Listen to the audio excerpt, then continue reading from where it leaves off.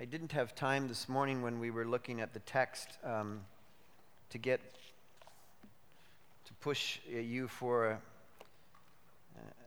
an overly scholarly moment, but in the text of Acts, some of you may have noticed, or depending on what translation you had, some of you may have noticed that there is no verse 37 in Acts chapter 8 if you have the NIV or the New American Standard. If you have the King James version, then you have verse 37. And sometimes that really throws people for a loop when you see something missing or something that appears to be added. And there are lots of voices out there that are making a big deal out of such things as this. But in the Acts chapter 8, it says as they traveled along the road, they came to some water, and the eunuch said, "Look, here is water. Why shouldn't I be baptized?" And then, like I said, if you have a modern translation, down below you probably have a notation that says, Philip said, "If you believe with all your heart, you may." The eunuch answered, "I believe that Jesus Christ is the Son of God." And that isn't included in the NIV or the New American Standard or other late modern translations. Let me just point out to you that it is highly improbable that Philip and the eunuch had that discussion that is in the margin of your King James or in the margin of your NIV or your New American Standard. When you do the background research on the original text, the original language, you'll find that almost no early manuscripts include that verse at all.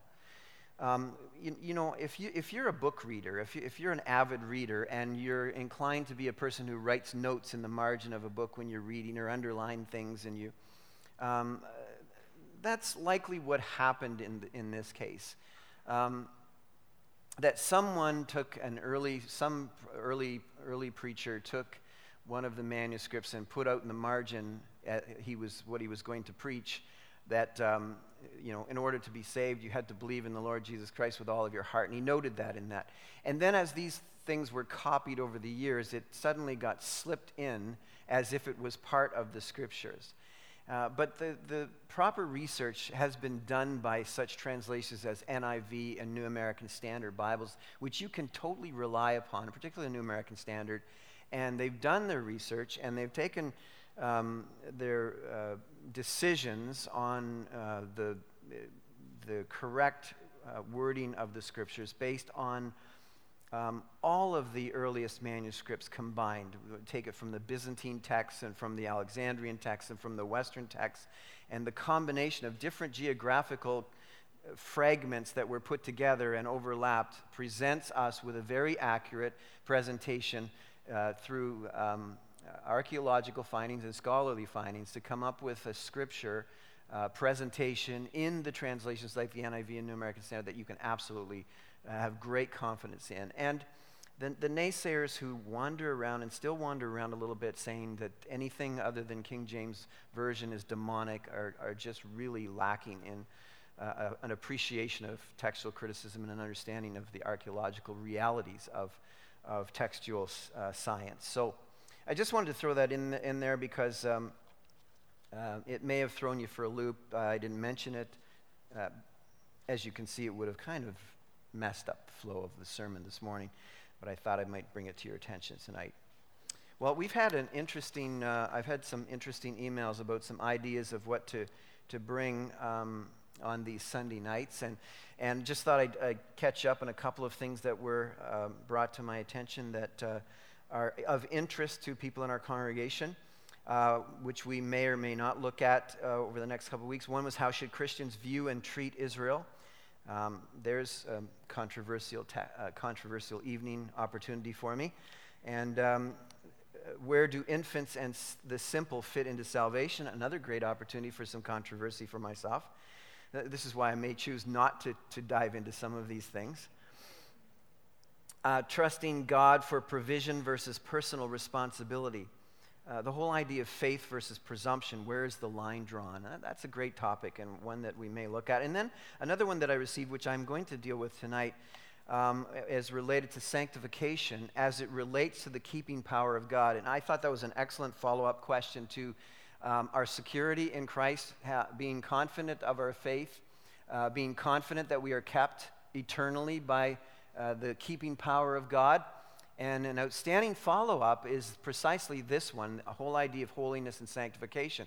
Because many of us who've been in the Christian context for any amount of time at all have certainly heard the argument put forth, well, if we are saved for good, then it really doesn't matter how we live.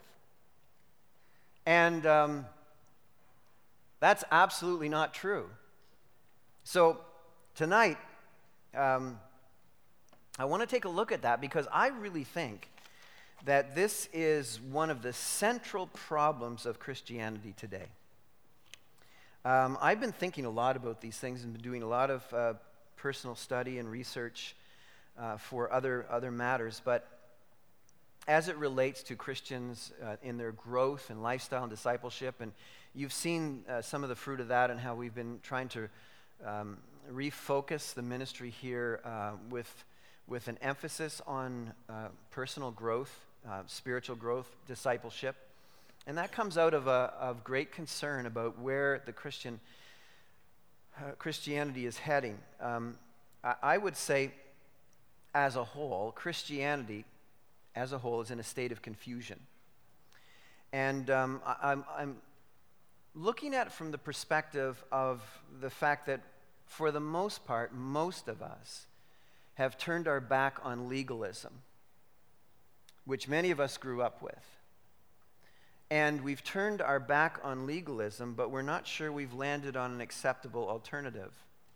And so, I don't want to have a long discussion on legalism because it would take so much time, but to make sure you understand what that is, it's relying on certain behavior to please God. And in particular, if you want to really define legalism, it's relying on certain good behavior to be saved.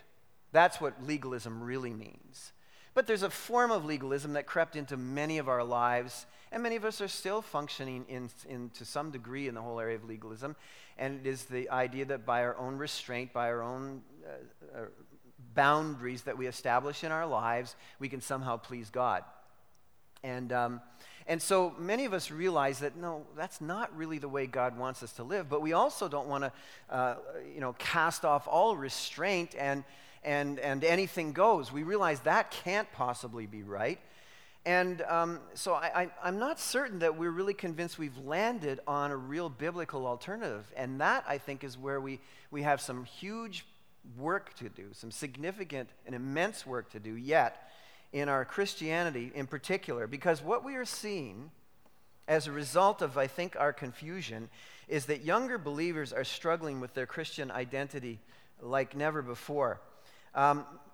Many younger believers are not sure why Christianity matters.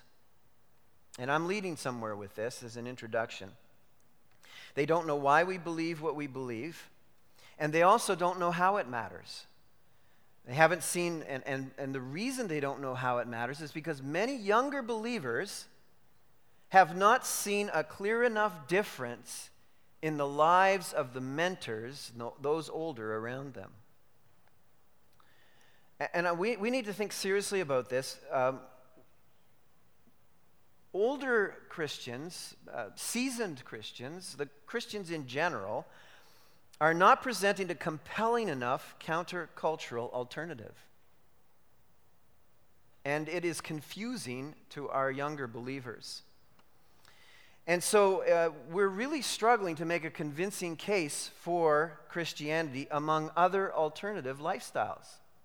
If you've been talking to younger kids, 16, 17-year-olds who've grown up in the church, they are quite confused about the matters of sin and morality and things that many of us are taking for granted. And they're not really making the connections between lifestyle and Scripture. And I would say because they're not seeing the Scriptures robustly lived out in believers. We need to understand that Christianity makes its contribution to society only insofar as we demonstrate radical life transformation. We have no message to the culture, to our society, unless we are radically different. I hope we're understanding this. Why we're not making a compelling case. If we are no different than the people around us, if we are not experiencing victory over sin, if we ourselves don't know why Christianity matters or how Christianity matters, we're making no compelling case for evangelism, for the gospel. And unless you or I are changing, we're out of the game. We're not even in the conversation. Unless you know why changed behavior matters, you have no message. I have no message to the thief around us, or the liar around us, or the violent, or the vulgar, or the sexually immoral, or the family abusers. And unless I'm changing and you're changing, we can't make a case for Christianity to sinners. We really can't. And so, our lack of holiness is perhaps one of the greatest obstructions to evangelism today. And that's why we are putting a full court press at Calvary on discipleship matters here within. Because it has to start here. The biggest impact will be made if our lives become white hot for Christ. And so holiness, the subject of holiness, the doctrine of holiness, is absolutely a key starting point for making a difference in the culture. A large part of confusion is related to our fuzziness about holiness, its meaning, its purpose, its place in the salvation reality, the practical mechanism in our lives, how to be holy. I think we understand much about that. Is it to be bland and boring and legalistic, which sucks the air out of life? No. So holiness has really fallen on hard times. Formerly it morphed into legalism. Now it has nowhere to land because we know we can't go to legalism. So the result is we have enough Christianity to make us miserable, but not enough to make an impact on the world around us. And that's a horrible place to be in. And that, frankly, is the place where a lot of people who call themselves Christians are. Well, we want to rectify that. So let's get out your water-cooled pens, and let's do some work tonight. Because I'm going to work you through on some heavy-duty stuff. You know, some have said, of course, in the whole context of Christianity, let's get rid of the doctrine of eternal security or the keeping power of God.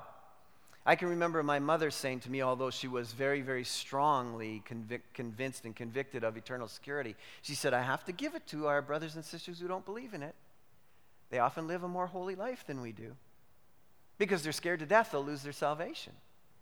Well, you know, we don't buy into pragmatic ideas to try and corral ourselves. We got to have biblical realities. So I'm not going to present you with a pragmatic case tonight. I'm going to try to present you with a biblical case, still holding on to the keeping power of God when you are brought into salvation. As we learned last week, the critical text from John 6:37-40, that Jesus will absolutely keep all that the Father gives him. All right? That's a conviction, convinced of the Scriptures. So that's our landing pad. That's where we grow from.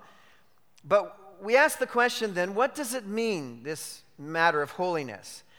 I think we learned that the keeping power of God is for those who have received the nature of God. You will be kept by Christ insofar as you have received the nature of God as a result of salvation. And I've loaded it up with some text for you. We're not going to look at all of them, but John 3 and 6 talk about being born again, a new nature, born of the Spirit of God. Receiving the nature of God. Romans 8:9 talks about the Spirit of Christ. Receiving the Spirit of Christ. 1 Corinthians 1:30, we're going to look at that in a few moments, but that talks about us receiving, because we have received Christ, His holiness. There's some significant implications to that.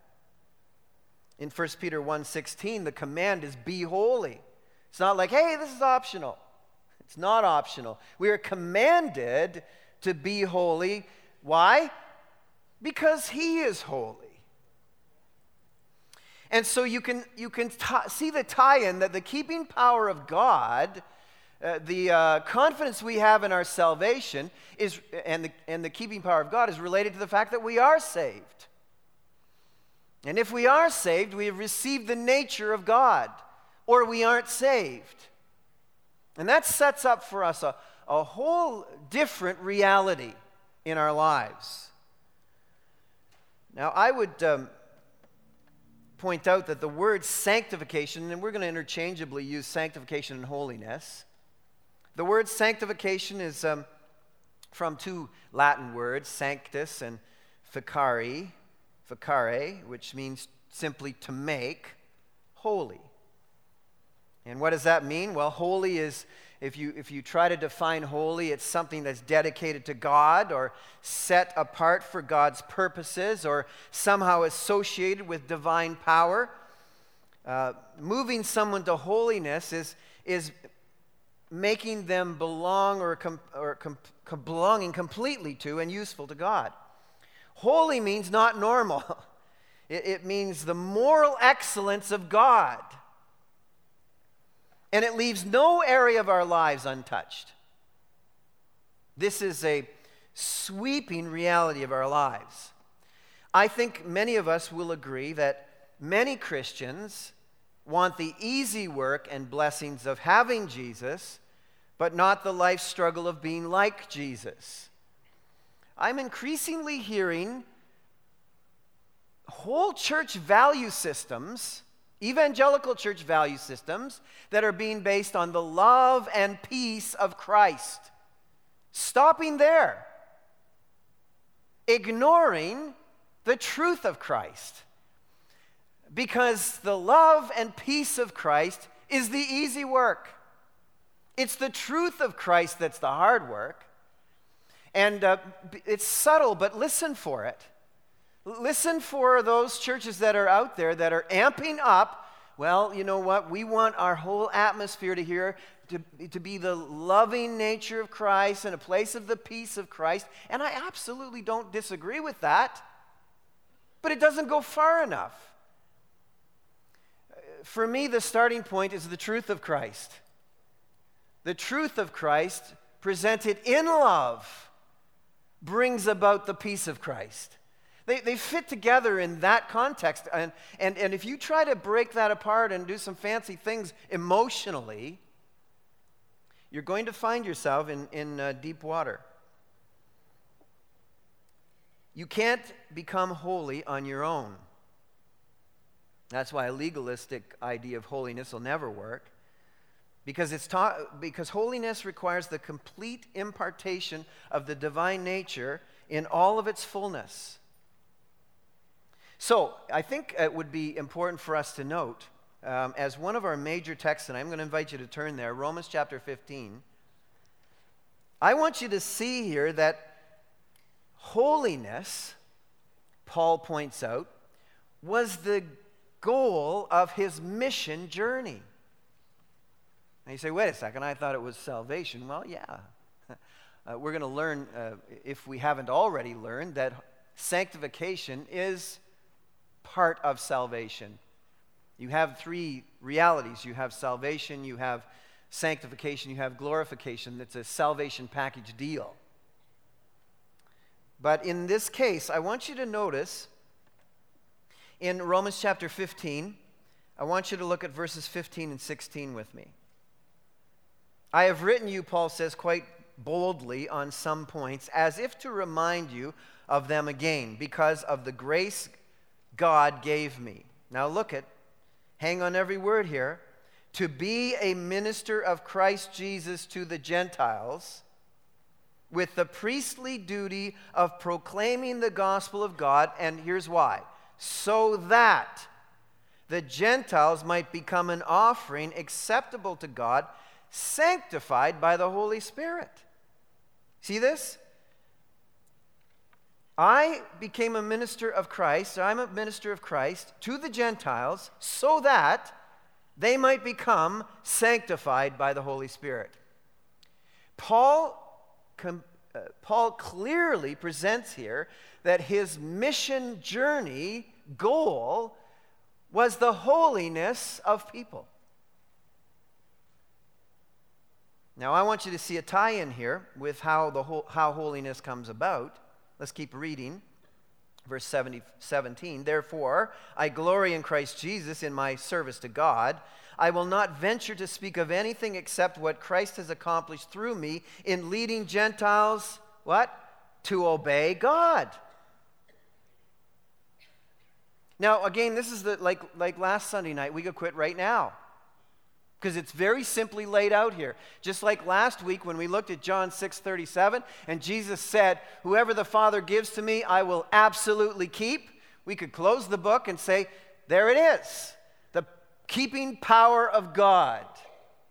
Our salvation is secure. Well, tonight we could almost close the book. I mean, we could close the book right now and simply say that when we're talking about holiness, it is the goal of the mission, and it is accomplished by obedience to God.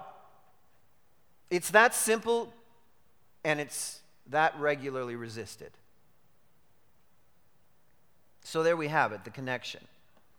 Holiness is not so much about the power, or about power, as it is about possession. At salvation, the holiness of Jesus has become God's gift to you. Rather than stare at me, turn over one page in your Bibles. 1 Corinthians chapter 1, verse 30. You'll see it with your own eyes. It is because of him, the Father, that you are in Christ Jesus, who has become for us wisdom from God, that is, now look what Christ is to us, our righteousness, our holiness, and our redemption. At salvation, Christ in us is our holiness. All right, so it's not so much about the power of God in terms of us acquiring holiness, as it is the simple reality that we possess holiness because Christ is in us. So no one can say, well, I can't be holy. I haven't been able to pick that up. I haven't really packaged that yet in my life. Then you are either not saved, or you don't understand the truth, or you have been resisting the truth in your life. Because you have, each one of us here tonight who know Jesus Christ as Lord and Savior, if we're in Christ, then the holiness of Christ, the nature of Christ himself, the very holy God, is in us. Okay. So we have acquired the nature of the divine. It's in you to be holy. In other words, it's really foreign for a believer not to be holy. And like I said, it's not given to it's not give me the power, it's empower me to obey Christ. The Christ who's in me, that he might be created in me. It's about obedience. So the bottom line for our holiness quest is whether you will or you won't obey Jesus. The highway to holiness for you is simply that. And that's where Christians, one by one, stunt holiness taking shape and form in their lives. I won't do this. I won't do that. I heard that this morning, but I'm not applying it to my life. It's too hard. It's too uncomfortable. It's too inconvenient. It's going to set me up for all kinds of hassles. Whatever the excuse, the bottom line is our holiness is held up or moved forward to the degree we're willing to obey Jesus Christ. So what difference does it make in our life? I mean, what's the incentive? I realize that that's the goal. I realize that we have God's word on. I realize we even have a command, be holy, for I am holy. But what difference does it make? Well, the first difference it makes is we become like Christ to the degree that we cooperate with sanctification in our lives, to the degree that we cooperate with the move to holiness, the move to being set apart for God's purposes. John 17:17, critical verse. Jesus establishes here how sanctification happens. John 17:17, sanctify them by the truth. Your word is truth. That's why it, to me, is so crucial that a top core value of a vision of a church is about truth. Core value. Because you will not change if truth is not core value. If Christ's truth is not a core value of your life, a core value of your ministry, if it's love and peace, that's all nice and warm and fuzzy, and it makes for an interesting atmosphere. But if truth is not core value, then holiness is going to be absent. So you see that as we obey the Word of God, the very qualities of Jesus already in us take hold of us. It's no accident then when Christ was giving the Great Commission that he added in the mechanism for holiness. He said, go and make disciples of all nations, baptizing them in the name of the Father, the Son, and the Holy Spirit. And then what did he say? And teaching them to do what? To obey whatsoever things I've commanded you. Surprise, surprise. Jesus had the same goal as the Apostle Paul. The reason that he's bringing the mission to people, bringing us into his church, is that he might grow us in holiness to the degree that we're willing to obey his truth. The whole idea here is sanctification happens in your life as you know and apply the Word of God. That's recovering the image of God in fallen man. The marred image of Christ is now being remade in our lives to the degree that we obey the things of Christ that we learn in the Scriptures. Holiness, therefore, brings you to the fullest and most accurate expression of the real you. When we're trying to answer the question, what's the point? What's the difference? Do we understand this? That sin has marred the image of Christ in my life and your life. Salvation has made it possible for the image of Christ to be brought back to its fullest state. And when we're talking about people actually realizing the ultimate state of how God intended them to be, the end journey of that is holiness. Holiness, our commitment to obeying the truth of Jesus Christ, moves you in a journey to become ultimately what Christ absolutely made you to be. So if you want to know who you're really supposed to be, get holy. Cooperate with what Christ wants you to be. Cooperate with his word. Every step you take of obedience moves you closer to a fuller impression of the image of Christ in your life. And you become who you're really supposed to be. That's an amazing offer that the Lord has given to us.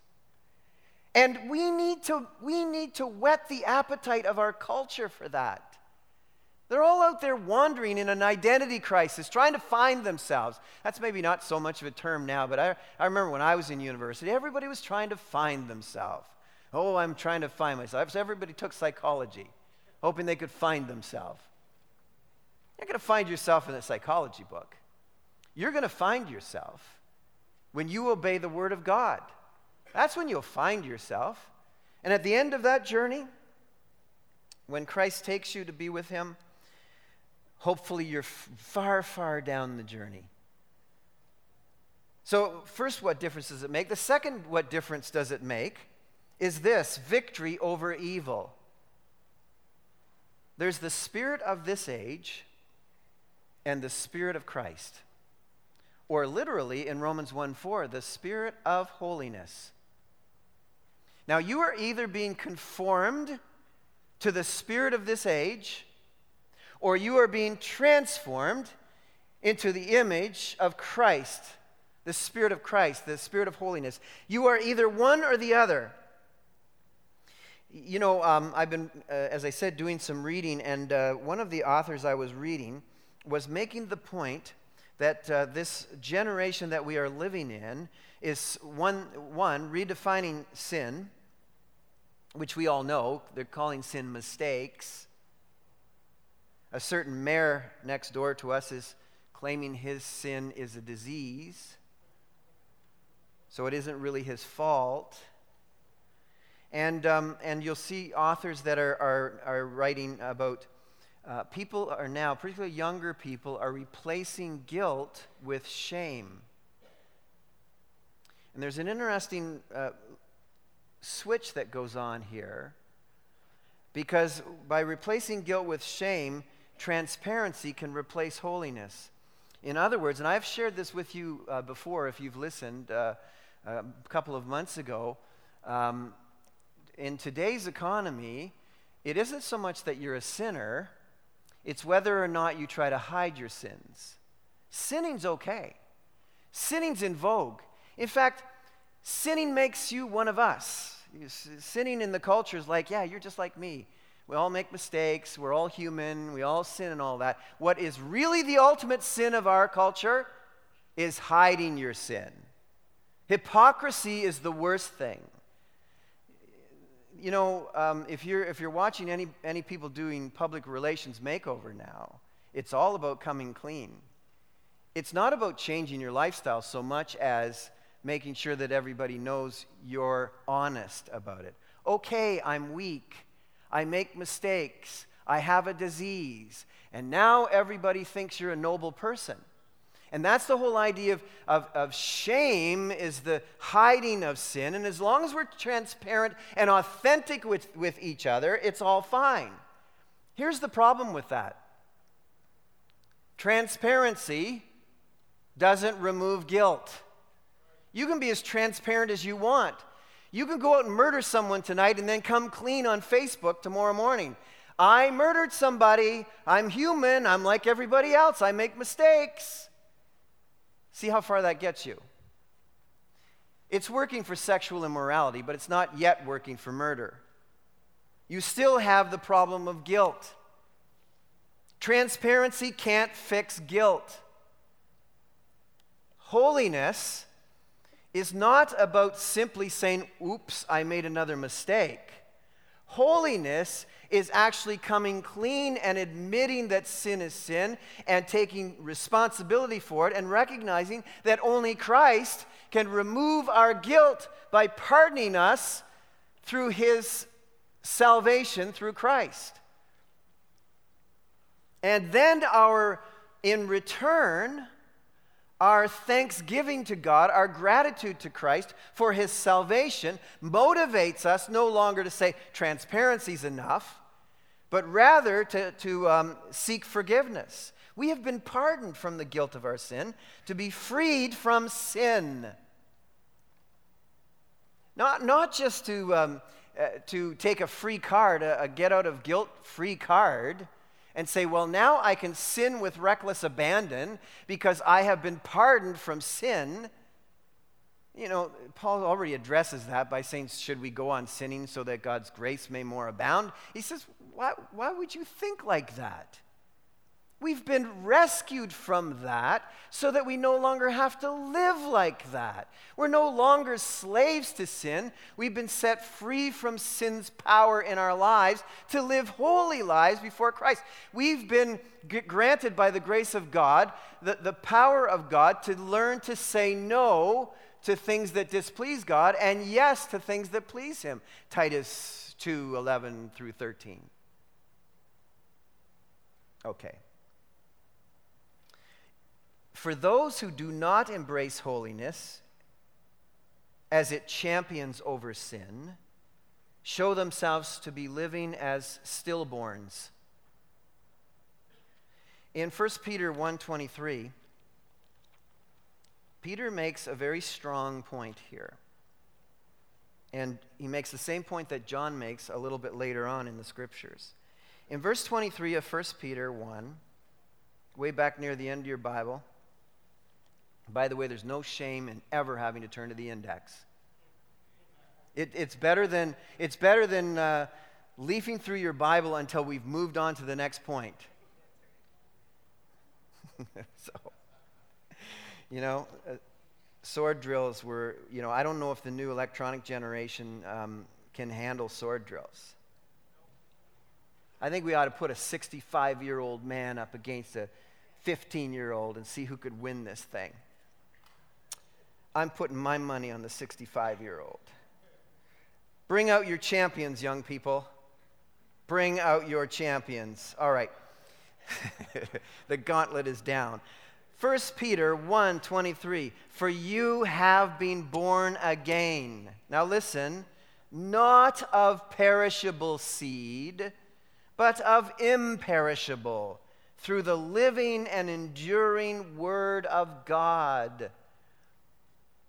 If you can't gain victory over sin, there's an insecure reality or an insecurity about your life that perhaps you have not received the imperishable seed, I should say, the imperishable seed of God's Word.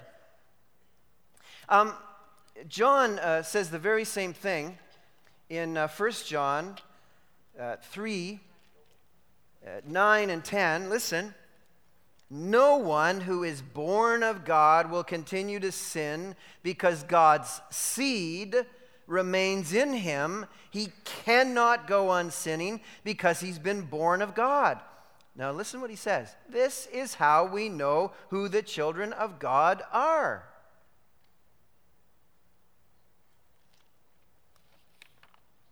Victory over sin is our modus operandi. We have been granted, because of Christ's holiness, now the capacity to be freed from sin. Does this mean we don't sin? No, you know that the Bible says if anyone says they do not sin, they're lying. The truth is not in them. But holiness makes sinning less normal Christian living. Okay, the third thing as to what difference does it make is this. It helps us to know in advance the cause of Christ. Romans 12, 1 and 2. You know that great text which says, therefore, because of the mercies of God, present your bodies, what? As living sacrifices, holy, pleasing, which is what? Your reasonable act of worship. Don't be conformed any longer to the pattern of this world. Rather, be transformed. How? By the renewing of your mind, which is how sanctification takes place, so that you may be able to do what? Louder. Test, prove what God's will is, His perfect, pleasing will. You know, there are a whole lot of Christians stumbling around. I have no idea what God wants me to do. I don't know. I'm lost in life. I'm not sure what to do. I'm not sure what step to take. I'm struggling with that. I'm having immense problems knowing God's will and how to live. Listen, holiness, learning to say yes to God, which is not easy, or certainly it's a struggle. Learning to say yes to God, obeying His word, is the only way that you are going to present to Christ your reasonable act of worship, and in turn, stop being conformed to the world, stop being pressed into the spirit of the age, which says no to God all the time, but rather being transformed so that the young people around you who are looking at you as a mentor are actually seeing a distinct difference between you and everybody else in the world. We should not have the same incident of sin in our lives as everybody around us does. We shouldn't have the same insecurities, the same struggles, the same marriage conflicts, the same divorce rates, the same trouble at work, the same moral issues. It makes no sense at all. And the only explanation is we're not saying yes to God's word.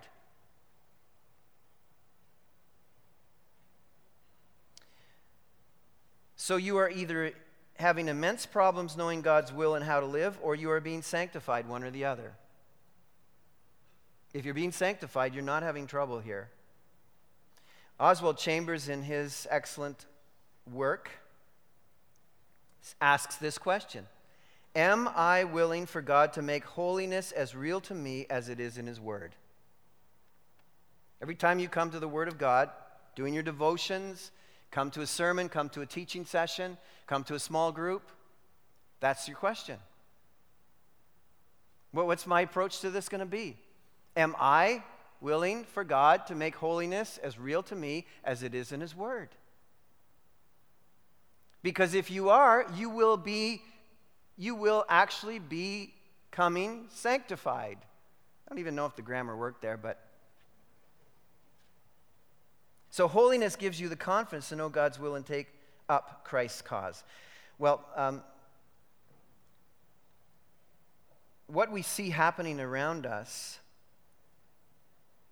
are Christians surviving on personal values that are rough ideas of the things of God, and they're satisfied with that alone, versus biblical virtues that are precisely according to the Scriptures of God.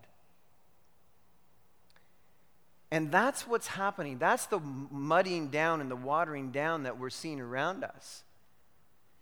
If I wish I'd be a rich man if I had a few bucks for every time a Christian told me, well, we're not supposed to judge.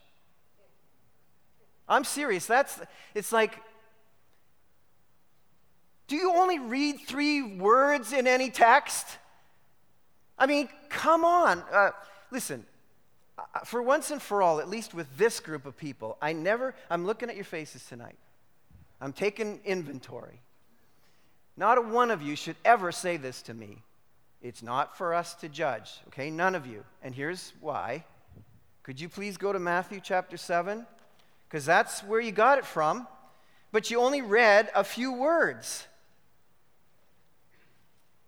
I want you to know what Jesus really expects of us. Do not judge. There it is, Pastor.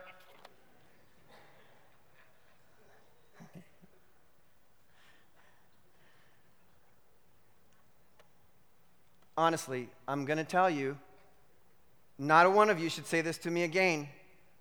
Or you too will be judged, it says. Well, I don't want to be judged, so you should not be judged. Keep reading. For in the same way you judge others, you will be judged. And with the measure you use, it will be measured to you. What Jesus says here is, just know this. Because if you read on, it's about the plank and the speck and all that. Jesus is saying this, that don't go around laying heavies on everybody else without first examining your own life. He goes on to say, first examine the log that's in your own eye, and then you'll be able, he says, to remove the speck from your brother or sister's eye, which means you had to be judging. Had to come up, Ruth, I'm sorry, I see a speck in your eye. I'm taking it out. All right, he says here, you hypocrite, first take the plank out of your own eye, and then you will see clearly to remove, which requires judgment, the speck from your brother's eye. Now, the Apostle Paul takes us on the same journey, so let's understand what we are called to do here, because we are, as a Christian community, instead of embracing holiness and the precision of God's word, we are adopting in our lives, as I said, just simply general personal values, as opposed to the accurate virtues of the Scriptures.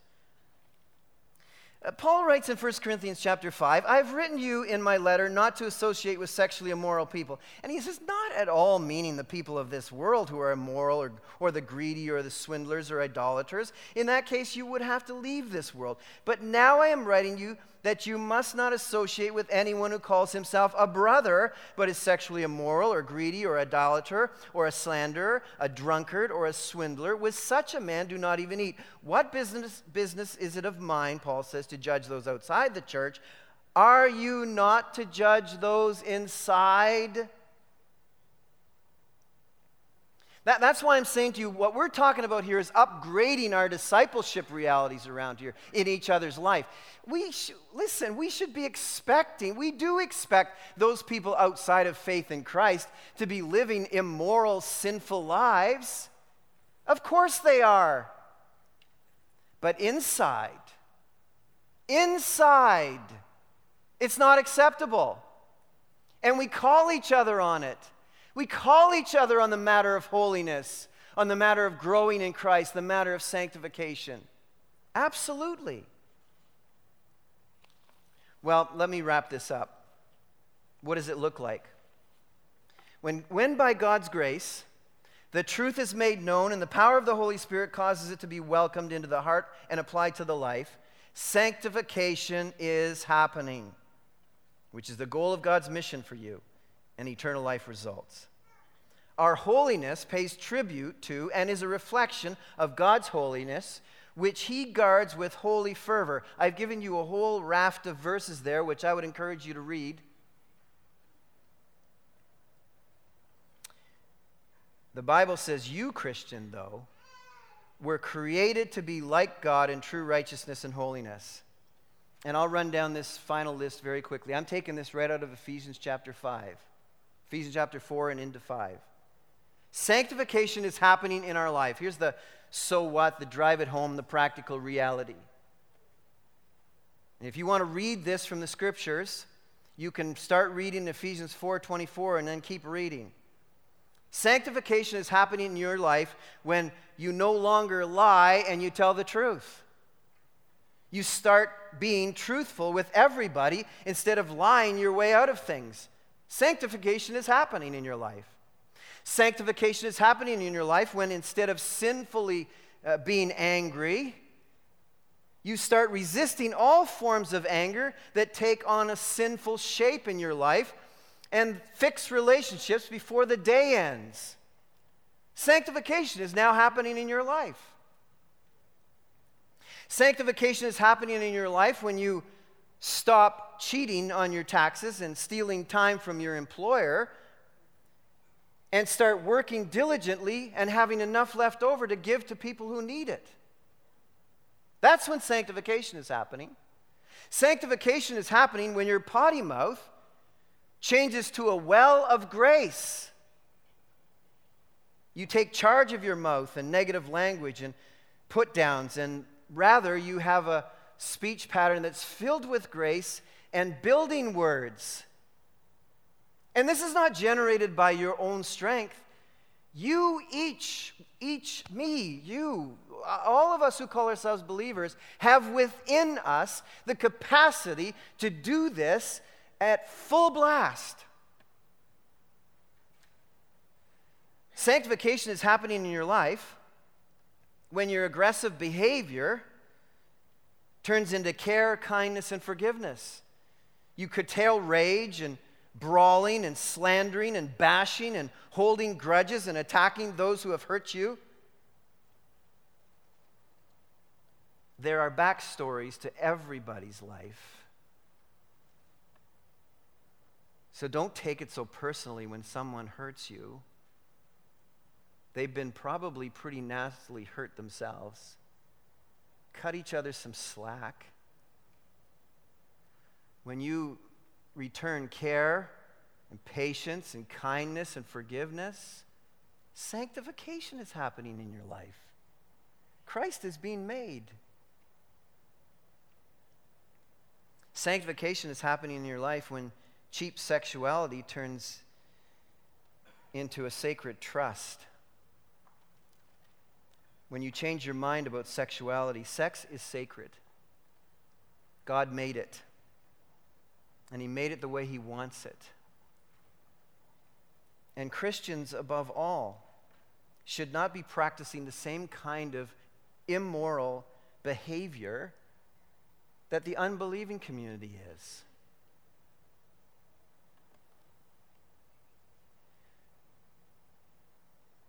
Sexuality is the way that God's image is put on full display. A man and a woman. It's the way that His procreation command is fulfilled. It's a gift given within marriage. These are all things that God's Word teaches us. And we obey or we disobey. If we disobey, we're not growing in holiness. If we obey, we are. Sanctification is happening in your home when the nagging wife stops wrangling her husband and starts respecting him. Then sanctification is happening. Sanctification is happening in the home when an uncaring husband stops ignoring the needs of his wife and starts loving her sacrificially like Christ loves the church.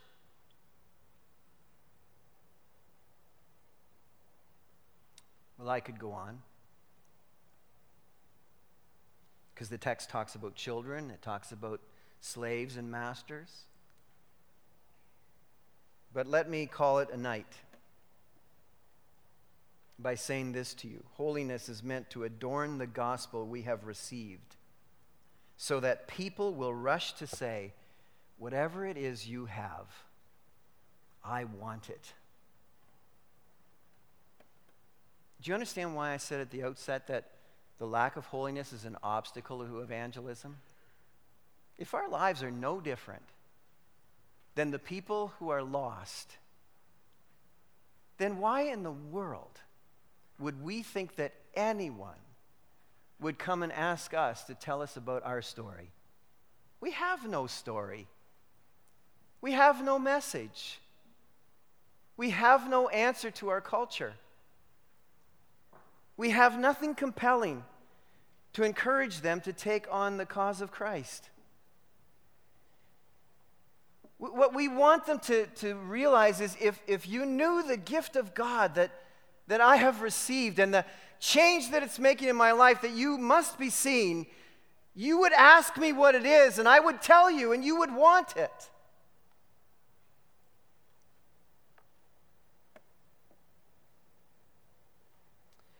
Without sanctification, we are saying we want what Jesus has, but not what Jesus is. So I'm very exercised by this in my own life and for the lives of all of us. And I hope that everybody wasn't here. I'm going to push that they listen to this because I think this is so critical for our whole congregation. Our holiness is critical not only to our own complete life makeover, which is really important, but the only reason in Canada why our lost acquaintances would even consider Christianity. That's how important it is. So, it's a command. Be holy, Jesus says, as I am holy. Because at salvation, we received the holiness of Christ. And now the call is to live it out through obedience to the truth of God's word. It's hard. It's hard work. It's painful. It hurts. It causes us to say no to things that sometimes we want. But that's the only way holiness is going to take hold of your life. The only way that Christ-likeness is going to take hold of your life. And the only way that the people you work with and live with and the little eyes, whether it's parents or grandparents, the little eyes that are watching you will see a distinction. Will see authentic Christianity. Our Father, you have not called us to something you haven't equipped us with, or that you have not anticipated strengthening us to cooperate with. You've given us your truth. Sanctify you. The command was, the prayer of Christ was, sanctify them by the truth. Your word is truth. So, Lord, help us to stop looking everywhere, reading books and all kinds of things, although there's nothing wrong with reading books. But if we want to understand sanctification, if we want to see transformation in our lives, it will happen as we apply the Scriptures to our day-to-day living. And I pray, Lord God, that in our devotions, in our teaching times, in our interaction one with the other, that we will approach those times with a determination to say yes to your word so that we can grow to be like Christ in true holiness. For without holiness, no one will see God. Pretty important stuff, Lord. So thank you for teaching us tonight. I pray that we will not squander what we've learned, but by the power and presence of the Holy Spirit at work in our lives, we will move forward from here with a new resolve to live holy lives, to impact our culture by being distinctly different, transformed by the renewing of our minds, I pray in Jesus' name. Amen.